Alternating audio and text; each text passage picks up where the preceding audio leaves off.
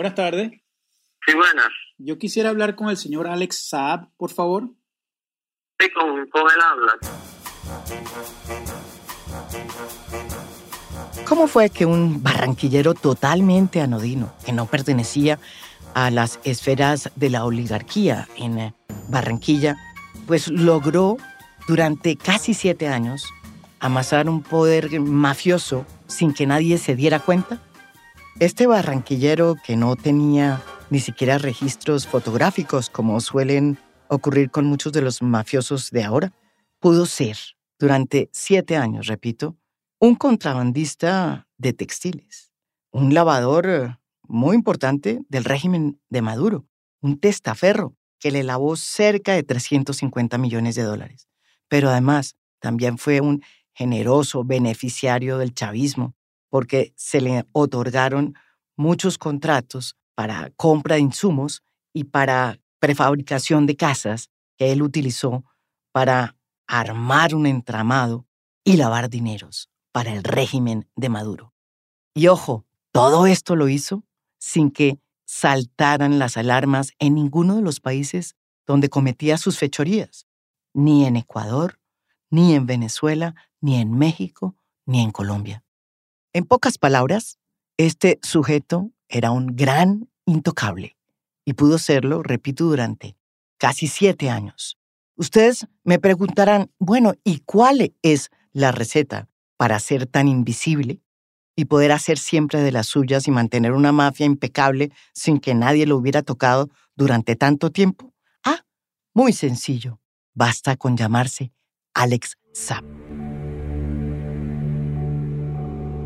Este es el misterio de Álex Saab. Álex Saab nació en Barranquilla el 21 de diciembre de 1971, Sagitario, y vivió aparentemente una infancia y una juventud tranquilas, pero cuando terminó sus estudios, pues quiso emigrar. Y tenía un sueño, el de ser un magnate en Miami. Con ese propósito se fue en 1995 a la Florida y creó la firma Saab Company Inc. La idea era abrir un mercado internacional para el negocio de su familia. Su familia fabricaba toallas. Álex Saab hace 10 años era una persona desconocida, dedicada a sus negocios de textiles, a su familia, viviendo en Barranquilla una vida de muy bajo perfil. Este que ustedes acaban de escuchar es Gerardo Reyes, uno de los periodistas que más ha investigado junto con el colectivo de Armando Info de Venezuela a Álex Saab y que acaba de publicar un libro que recomiendo. Se llama Álex Saab, la verdad sobre el empresario que se hizo multimillonario a la sombra de Nicolás Maduro. Editorial Planeta. Digamos que esa etapa de él no es tan interesante para tratar de establecer vínculos con personas, con personajes importantes a nivel nacional. Digo vínculos de complicidad porque está dedicado a unos negocios aparentemente legítimos.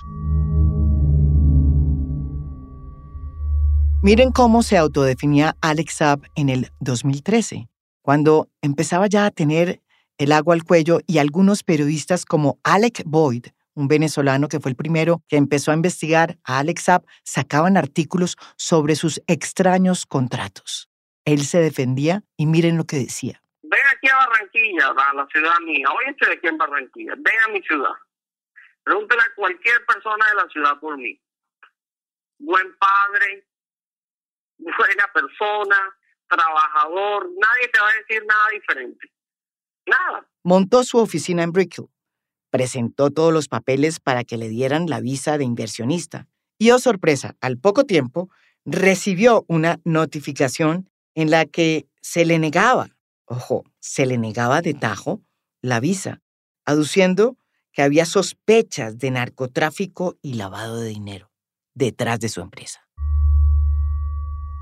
Su nombre ya estaba en 2 expedientes de la Fiscalía de Colombia como una persona que había estafado a un banco y que ya estaba haciendo sus primeros pinos en el tema de las exportaciones ficticias, no necesariamente a a Venezuela. Sí, creo que hay un caso en Australia. La primera vez que Colombia escuchó el nombre de Álex Saab, pues fue en el 2011, precisamente en una ceremonia que se dio en Caracas entre el entonces presidente Hugo Chávez y el recién posesionado Juan Manuel Santos.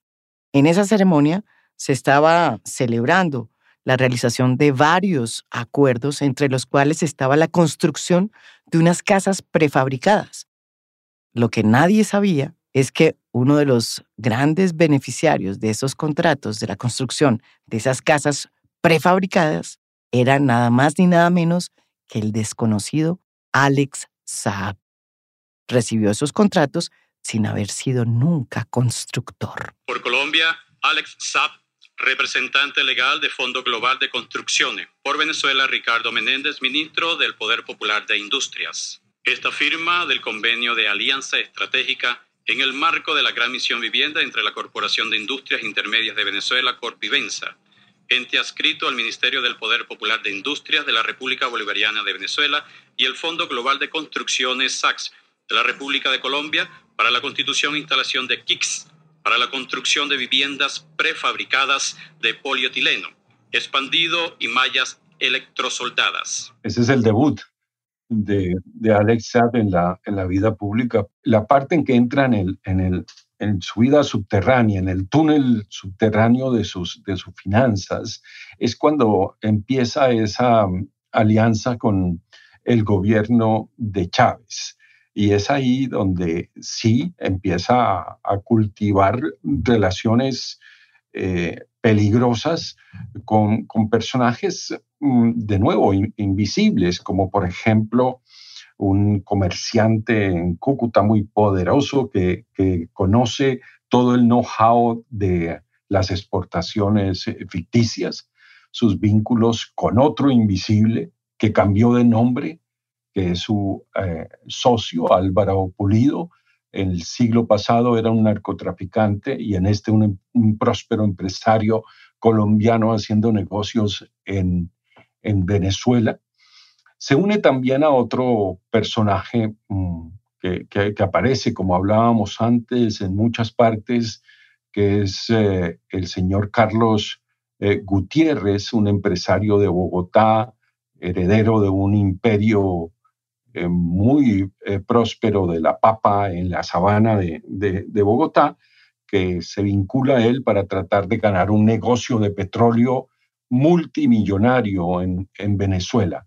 Es ahí donde hay que tomarle la foto al Álex Saab invisible, ¿no? Y a sus socios y al círculo que lo asesoró en sus 3 etapas críticas para convertirse en el gran multimillonario que es el primero, las exportaciones ficticias, después el contrato con el gobierno de Venezuela de vivienda popular, y el tercero ya el gran negocio del oro y de la monetarización de los lingotes de oro que sacaba hacia Turquía para después depositarlas el dinero en bancos de Rusia. Sin embargo, Álex Saab, como gran artífice de la corrupción, siempre negó que en ese contrato, donde todos lo vimos, de las casas prefabricadas firmado en el 2011,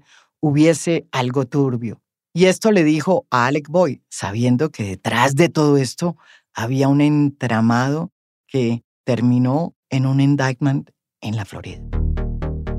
Te lo puedo enseñar y te puedo mostrar todos los estudios que hizo el gobierno, el estudio que hizo la empresa, todo el conjunto, para que tú veas cómo se llegó a la firma de ese convenio y por qué se pidió que fuera a través de una filial de Colombia para darle participación al mercado colombiano. Este contrato de las casas prefabricadas fue el primero de muchos que se le otorgaron de manera generosa por parte del régimen de Chávez y luego de Maduro. La llegada de Maduro al poder significó para Álex Saab nuevos contratos. De las casas prefabricadas pasamos a los famosos contratos CLAP, que eran este comité local de abastecimiento y producción que se había establecido precisamente para que empresarios como Álex Saab fueran a comprar afuera los alimentos que en ese momento no se encontraban en el mercado venezolano porque estaba desabastecido. ¿Qué ocurrió?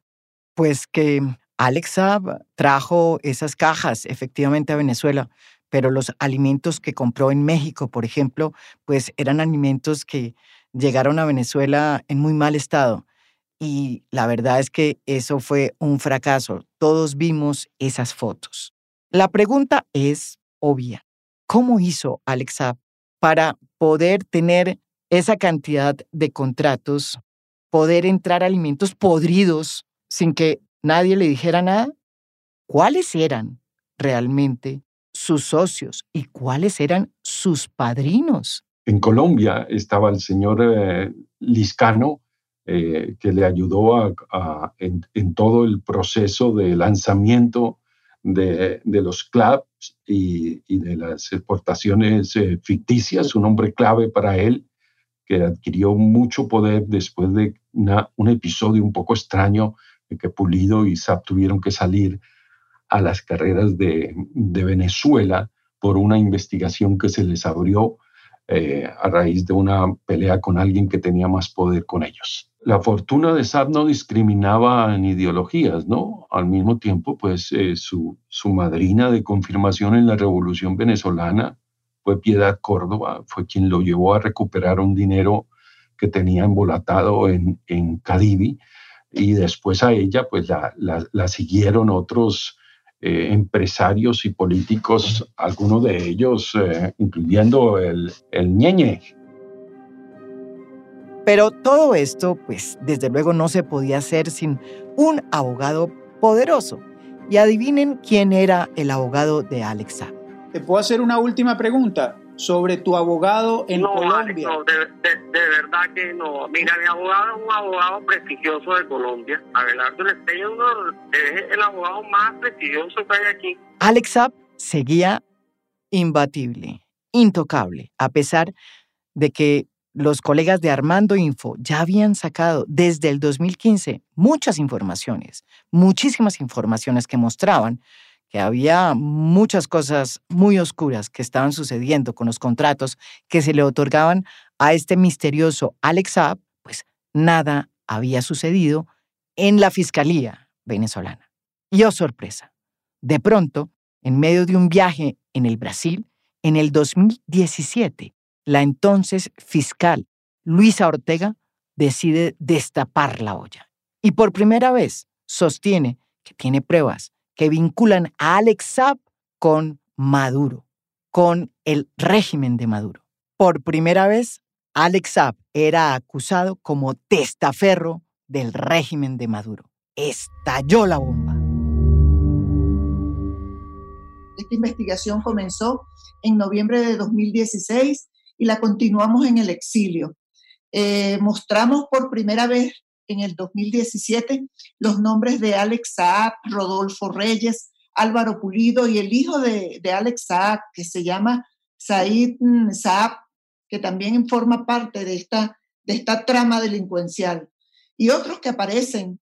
Y en esa oportunidad, en el 2017, septiembre, pudimos mostrar al mundo cómo Nicolás Maduro y Cilia Flores, a través de sus testaferros y socios, han saqueado a Venezuela. Un año después, en el 2018, las cosas también empezaron a cambiar en Colombia.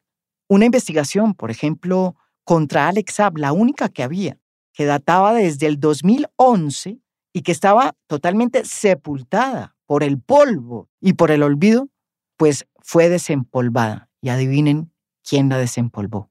Juan Carlos Buitrago, el general de la policía que asumió la dirección de la Polfa, que es la parte de la policía que se encarga de investigar todo el sistema aduanero, todo lo que entra y sale de los puertos. He estado por cerca de 33 años en la Policía Nacional y básicamente el 80% de mi carrera profesional ha sido en labores de inteligencia y de investigación criminal. El general en retiro, Juan Carlos Buitrago, acaba de escribir un libro titulado Los principios no se negocian, en donde relata no solamente su pelea contra todos los invisibles mafiosos de Colombia, sino específicamente cómo fue que persiguió a Álex Saab.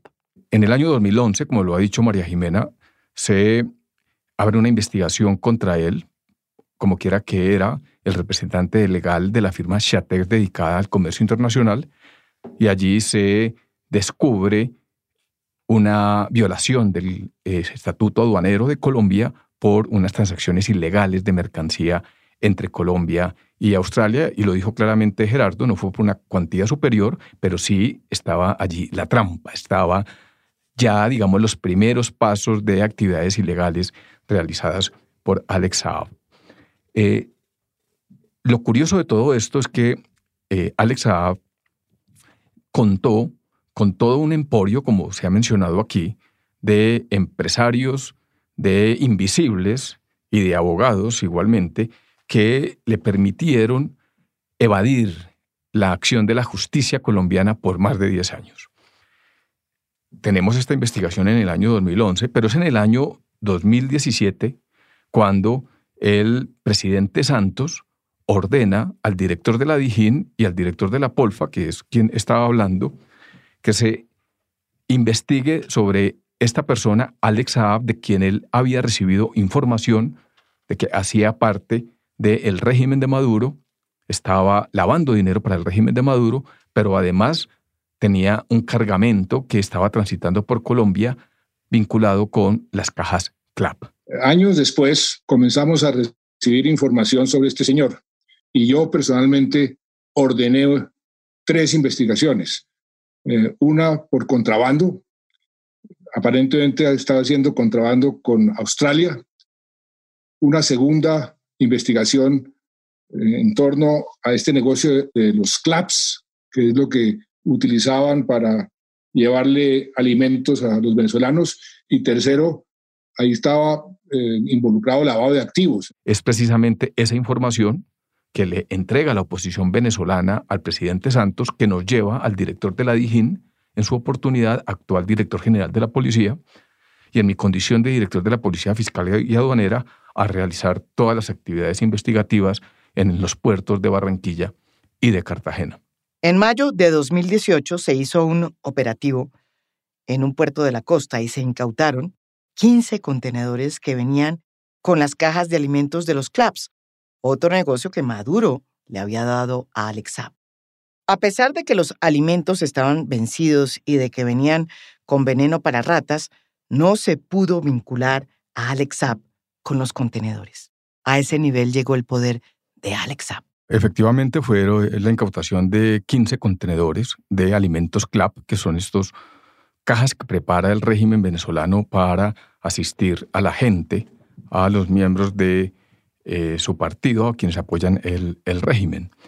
Y ese es otro de los grandes negocios que hizo muy próspero a Álex Saab y Álvaro Pulido, que se convirtió en un enclave de corrupción muy grande, pero también de lavado de dinero a través de transacciones internacionales para el régimen. Allí se descubrió toda una red internacional al servicio de Álex Saab y de Álvaro Pulido para esta comercialización de cajas CLAPs. Allí se abre una investigación formal, pero posteriormente, o con base en esta información que entrega el presidente Santos, se reactiva la investigación de la Fiscalía. Y la Fiscalía, con la Unidad de Lavado de Activos y con las autoridades americanas, la UIAF, la DIAN y la DIJÍN, remueve todas estas pesquisas o todo este material probatorio que ya existía en Colombia sobre Álex Saab, y lo que se hace allí es integrar la información. Es decir, se crea una especie de fuerza de tarea o de burbuja muy confidencial que opera inclusive fuera de Bogotá con las autoridades americanas, se fortalece el intercambio de información y con el apoyo también del Departamento del Tesoro de los Estados Unidos comienza a removerse la evidencia de Álex Saab, no solamente resultado de las investigaciones ya vigentes, sino también de toda su actividad como testaferro y como lavador de dinero, también a través de oro y de combustible, digamos, del régimen de Maduro. Esa investigación lleva a que se prepare una reunión en los Estados Unidos con una equipo de fiscales, que es quien adelanta la investigación contra él allí en Nueva York, Washington y Miami, y esa reunión se neutraliza porque precisamente comienzan a surgir o a generarse todo un entorno de hostilidad alrededor de esta investigación.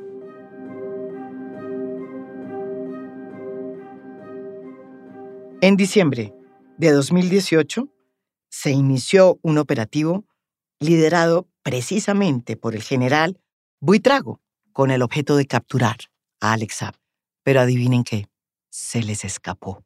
A ver, veníamos adelantando la investigación de manera muy discreta y con mucha rigurosidad con las autoridades americanas, con la DIAN, la UIAF y la Policía Fiscal y Aduanera. Y ya en el momento en que, con la Fiscalía General de la Nación, obvio, la unidad de lavado de activos, y en el momento o para el periodo en el que se programó la ejecución de las capturas, usualmente las órdenes de captura se profieren muy cerca a la misma materialización de estas capturas en el propósito de evitar precisamente que haya fuga de información. Y una orden de captura, como lo digo claramente en el libro, se expide cuando se tiene certeza de que los objetivos se encuentran en su lugar, y más aún cuando se trata de objetivos de esta categoría, es decir, Álex Saab, sus hermanos y las otras personas vinculadas allí con este procedimiento o que eran objetivo dentro del procedimiento estaban localizadas en Bogotá. Y las capturas se iban a materializar precisamente ese lunes, como se hizo, pero cuál sorpresa de que ya Álex Saab y sus familiares habían huido del país. Todo estaba preparado para atrapar a Saab, a dos hermanos de él y a un abogado, un asesor legal, todos involucrados en las investigaciones mencionadas por el general. Ya estaban listas las órdenes de aprehensión, incluían también a la entonces esposa de Álex Saab, porque también aparecía en los documentos. Y en las horas de la mañana del día del allanamiento, de la operación de allanamiento y detención, la policía, la fiscalía descubre que hubo una filtración, escuchan grabaciones en las que queda en evidencia que todos estaban preparados. Ninguno de los acusados estaba en la ciudad. Ya a los 24 horas se presenta como un héroe nacional el abogado Abelardo de la Espriella, diciendo que él ya tiene el nombre del policía que los venía supuestamente extorsionando para lograr un beneficio a cambio de la información que había entregado. Lo que no dice este abogado es que él sabía de esa filtración 20 días antes. Para la ejecución del procedimiento, en ese momento yo me encontraba en Europol, en La Haya, en una reunión entre las aduanas del mundo y las policías de Europa, durante la semana de la ejecución de la operación. Y la operación estuvo a cargo de la Dirección de Policía Judicial e Investigación de la DIJÍN. Entonces, es la DIJÍN quien realiza los procedimientos de captura en la ciudad de Barranquilla contra Álex Saab. Cuando regreso de Europa, me reúno con la fiscal y con los investigadores de la DIJÍN y, claro, me informan de la decepción por esta operación frustrada y fallida, resultado de la filtración de información o de toda esta maniobra que se dio entre los abogados de Álex Saab y un patrullero de la policía, el patrullero Pinto, que es precisamente quien entrega la información precisa y había estado informando a esta firma de abogados sobre la investigación. Tal como lo oyeron, en este operativo tan impresionante, pues había un infiltrado y por eso fracasa el operativo. Pero es más, ¿saben ustedes quién era ese infiltrado? No era ni un amigo, ni alguien, pues, que él conociera. Era un patrullero. Un patrullero. El patrullero Pinto es un policía que vive en Bogotá, se ganó la confianza de la DEA, la DEA le pasa en un momento dado, y en el libro aparece el oficio en el que le piden esa misión, un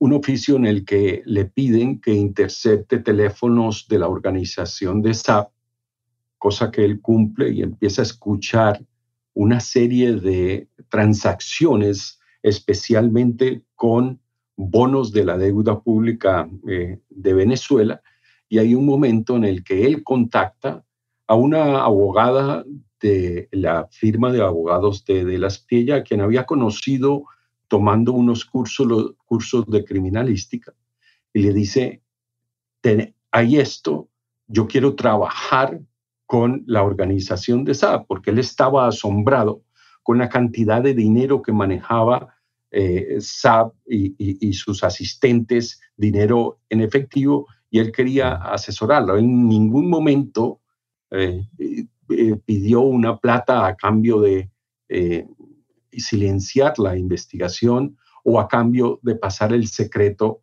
mejor guardado, que era el día de la operación de allanamiento y de arresto del círculo de Saab.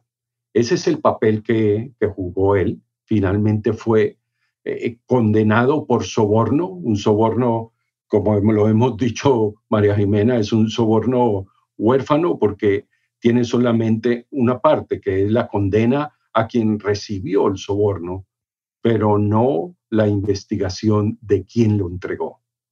Se sabe que el fracaso de la operación se debió precisamente al pitazo, al aviso que le dio Pinto a los abogados de la Espriella y a una abogada de su oficina para que todos estuvieran por fuera. Últimamente, de la Espriella ha dado una explicación un poco equívoca, en el sentido de que él dice que cómo podía él darle aviso a Saab de que saliera del país si él no estaba allí, como si no hubiera la pequeña posibilidad de que él le hubiera avisado a Saab desde antes que venía una investigación, porque él llevaba 20 días escuchando a Pinto la versión muy detallada de Pinto de todo lo que tenía la fiscalía a través de la interceptación de llamadas telefónicas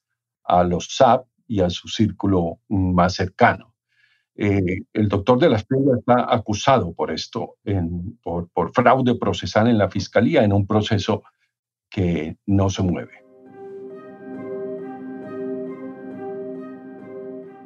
Un año después de que Álex Saab se les escapó a la policía colombiana y a las autoridades norteamericanas aquí en Colombia, ¿sí? Pues en julio del 2019 le cayó la roya. Finalmente, el Departamento de Justicia de Estados Unidos presentó cargos contra Álex Saab y su socio, Álvaro Pulido, a los que acusó de haber lavado hasta $350 millones que supuestamente defraudaron a través del sistema de control cambiario en Venezuela. Un año después, Álex Saab fue capturado sorpresivamente cuando se bajaba de un avión en Cabo Verde. Su captura causó una inmediata reacción en el régimen de Maduro, quien dijo que era el colmo que lo hubieran capturado de esa manera porque él tenía un rango de embajador y que era, en el fondo, un buen muchacho, y que el pedido de extradición, que todavía está en veremos por parte de la justicia norteamericana, era infundado. Secuestraron al empresario, enviado diplomático especial del gobierno bolivariano, Álex Saab Morán, que era el que traía los CLAC a Venezuela del mundo. Lo secuestraron, lo torturaron y aún lo mantienen secuestrado en Cabo Verde de manera ilegítima, ilegal e inhumana. El precio de haber enfrentado a Álex Saab lo vivieron Gerardo Reyes y el general Juan Carlos Buitrago. El general fue sorpresivamente removido de la polfa luego de haber hecho este operativo y de haberse enfrentado a otros tantos invisibles, como Álex Saab. Y Gerardo Reyes fue objeto de una demanda de injuria y calumnia por parte del abogado de Álex Saab, demanda que fue retirada recientemente contra Univisión.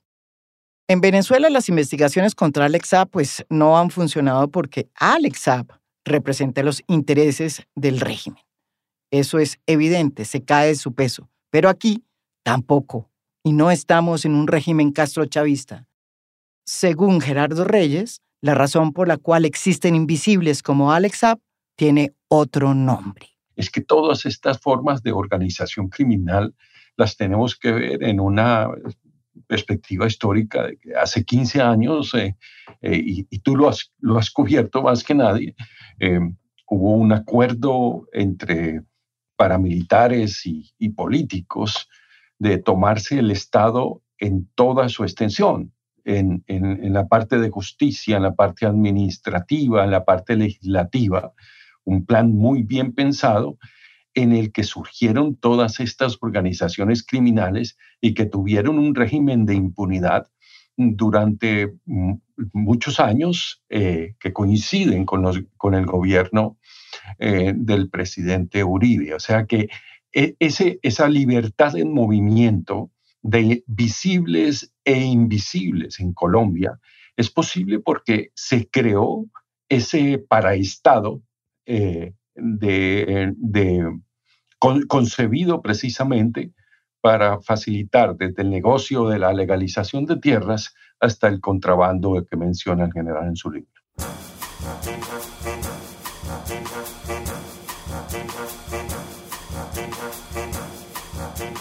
Si Álex Saab logró aliarse o trabajar al amparo de la derecha en Colombia, pues en Caracas lo hizo al amparo de la revolución del siglo XXI, con Chávez y con Maduro.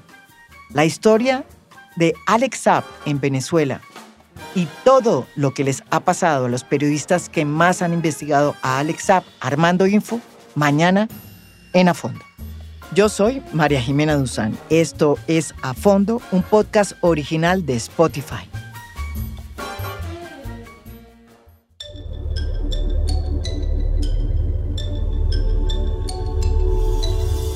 A Fondo es un podcast original de Spotify. Producción general, Lucy Moreno. Editor de contenido, Adrián Ateortúa. Editores de audio, Cristian Leguizamón y Audio Factory. Música original del maestro Óscar Acevedo. Gracias por escuchar. Soy María Jimena Duzán.